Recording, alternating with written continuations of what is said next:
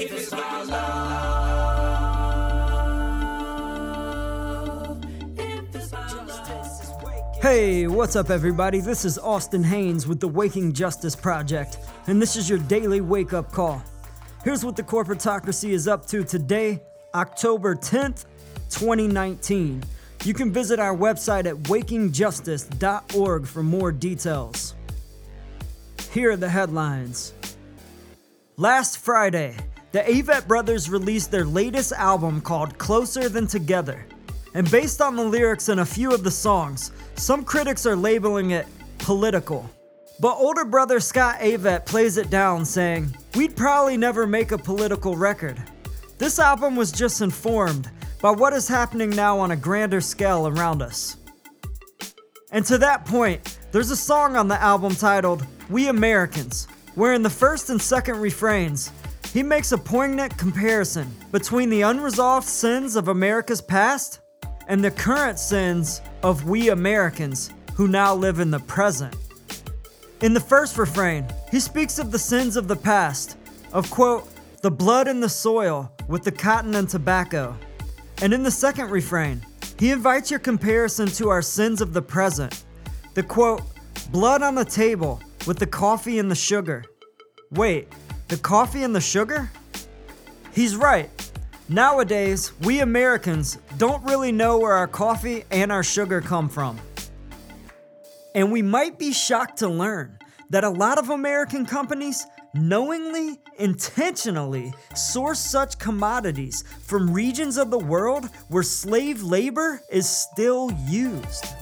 In fact, the current issue of the International Labor Affairs Report found that 148 goods from 76 different countries are produced by slave labor and/or forced child labor. Coffee plantations in 16 different countries were found to have slave and forced child labor. And sugar plantations in 18 different countries were found to have slave and forced child labor as well. It would be naive to think that these commodities don't end up in American products. In a report last year from Manga Bay News, slave labor was found at a coffee plantation in Brazil that produces coffee for Starbucks. And human rights groups have sued Nestle, Cargill, Archer Daniels, Midland, Hershey's, and Mars Inc. for child trafficking and slave labor practices.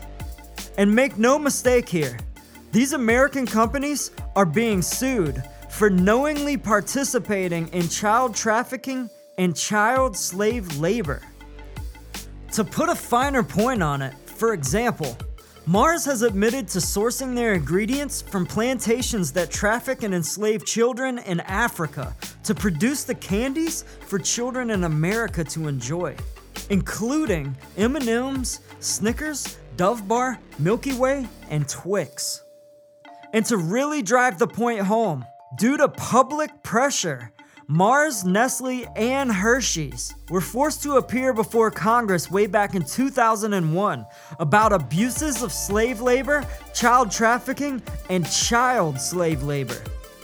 The companies admitted their wrongdoing and signed a pledge before Congress to, quote, eradicate the worst forms of child labor from their West African cacao suppliers. They set a 4-year deadline for themselves to be complete by 2005. And now, 18 years later, in 2019, none of those companies have honored their pledge, nor have any ever paid fines for their crimes, or any restitution to the children whose lives were stolen. Nor has Congress made any attempts to hold them accountable. These aren't misdemeanors. These are high crimes against humanity from a $100 billion industry and from a sellout culture in the US Congress. In a follow-up interview on the Avett Brothers' new album, the older brother Scott said that they're trying to speak to the issues in an inclusive and unifying way. Not in a way that points fingers and is judgmental and divisive. If it's divisive, he said, then I don't trust it at this point. My personal mission is to be involved in a unifying current. At the Waking Justice Project, we have great admiration for artists like the Avett Brothers. They took a real risk to explore some tough issues in this album, and they didn't have to. That's special. But we do have to ask, at this stage of what Pulitzer Prize-winning journalist Chris Hedges calls the corporate coup d'etat of our democracy, how can we move forward without pointing fingers? As the recent Princeton University study revealed, our once representative democracy has now been transformed into a corporate plutocracy. Over the past 40 years, average Americans have had a near zero, statistically non-significant impact on public policy.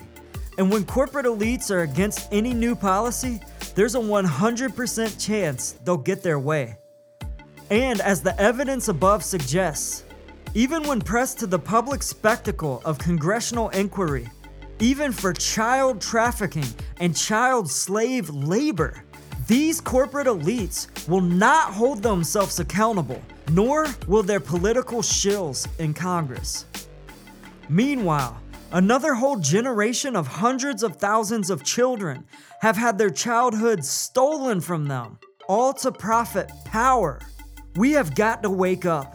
It is beyond delusional now to think that we can ever vote such entrenched and moneyed elites out of power. To Scott Avett's point, the path of grace and goodwill is still here in America. We agree, dear bro, and it begs the question, how can we blaze that path in a unifying current, as Scott advises? Would Scott agree that Gandhi's strategy of mass economic boycott in taking on the cruel imperialist elites in India was a unifying current? Certainly it was. Gandhi forged an unlikely coalition of diverse groups, Hindus, Muslims, Buddhists, and others. Gandhi helped them see that they were all fighting the same fight. They all had the same goal. He encouraged them to combine their resources and develop a unified strategy of nonviolent mass economic boycott. And the rest was history. They won India's independence. We can fight this corporatocracy, and we can win.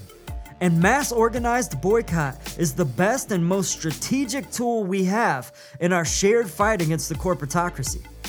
If you want to learn more about how all of us in the work of global justice can join together and force this corporatocracy to the people's bargaining table to end all of this oppression and destruction and to save our planet, please visit our website at wakingjustice.org. Check out our About page, listen to our first podcast, and consider getting more involved. You can fill out the Join Us form at the top right of the webpage, or you can email us at info@wakingjustice.org for more information. We'd love to hear from you. We're running out of time.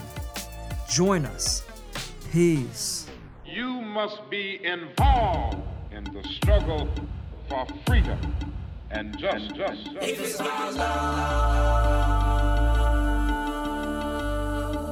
if it's about Justice is waking, justice is rising. Justice is waking, justice is rising. If it's about Justice is love, waking, justice is rising. And it ain't just us, it's all of if us. it's about Justice is love, waking, justice is rising. And it ain't just us, it's all of us.